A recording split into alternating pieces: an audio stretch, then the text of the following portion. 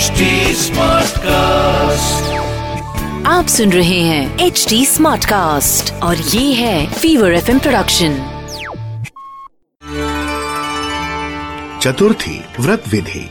शिव पुराण के अनुसार जब गणेश जी का सिर शूलपाणी ने अपने त्रिशूल से काट दिया था और देवताओं ने माता पार्वती की प्रसन्नता के लिए एक गजराज का मस्तक बालक गणपति को लगाकर उन्हें पुनः जीवित कर दिया था, ये देख जगजननी पार्वती अत्यंत प्रसन्न हुई थी।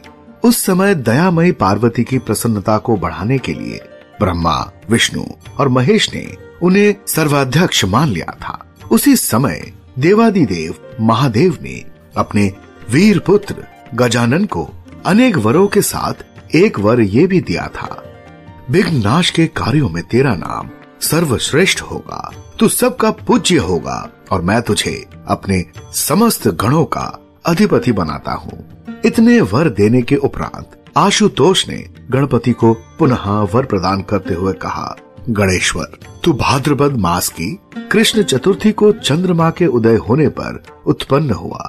जिस समय गिरिराज किशोरी के सुंदर चित्त से तेरा उदय हुआ था, उस समय रात्रि का प्रथम प्रहर बीत रहा था। इसलिए इस दिन से व्रत प्रारंभ करने के इसी तिथि में प्रतिमास जो तेरा पूजन सहित उत्तम व्रत करेगा उसे संपूर्ण सिद्धियां मिल जाएंगी।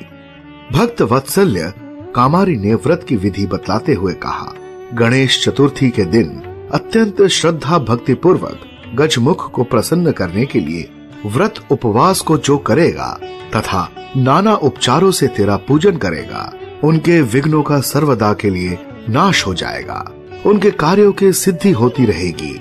ये व्रत पूजा विधान सभी वर्णों के लोगों को समान उपयोगी है। विशिष्ट जो अबुद्ध की कामना करेगा उसे वो वस्तु निश्चय ही प्राप्त हो जाएगी। अतः जिसे किसी वस्तु की अभिलाषा हो उसे तो ये व्रत अवश्य करना चाहिए।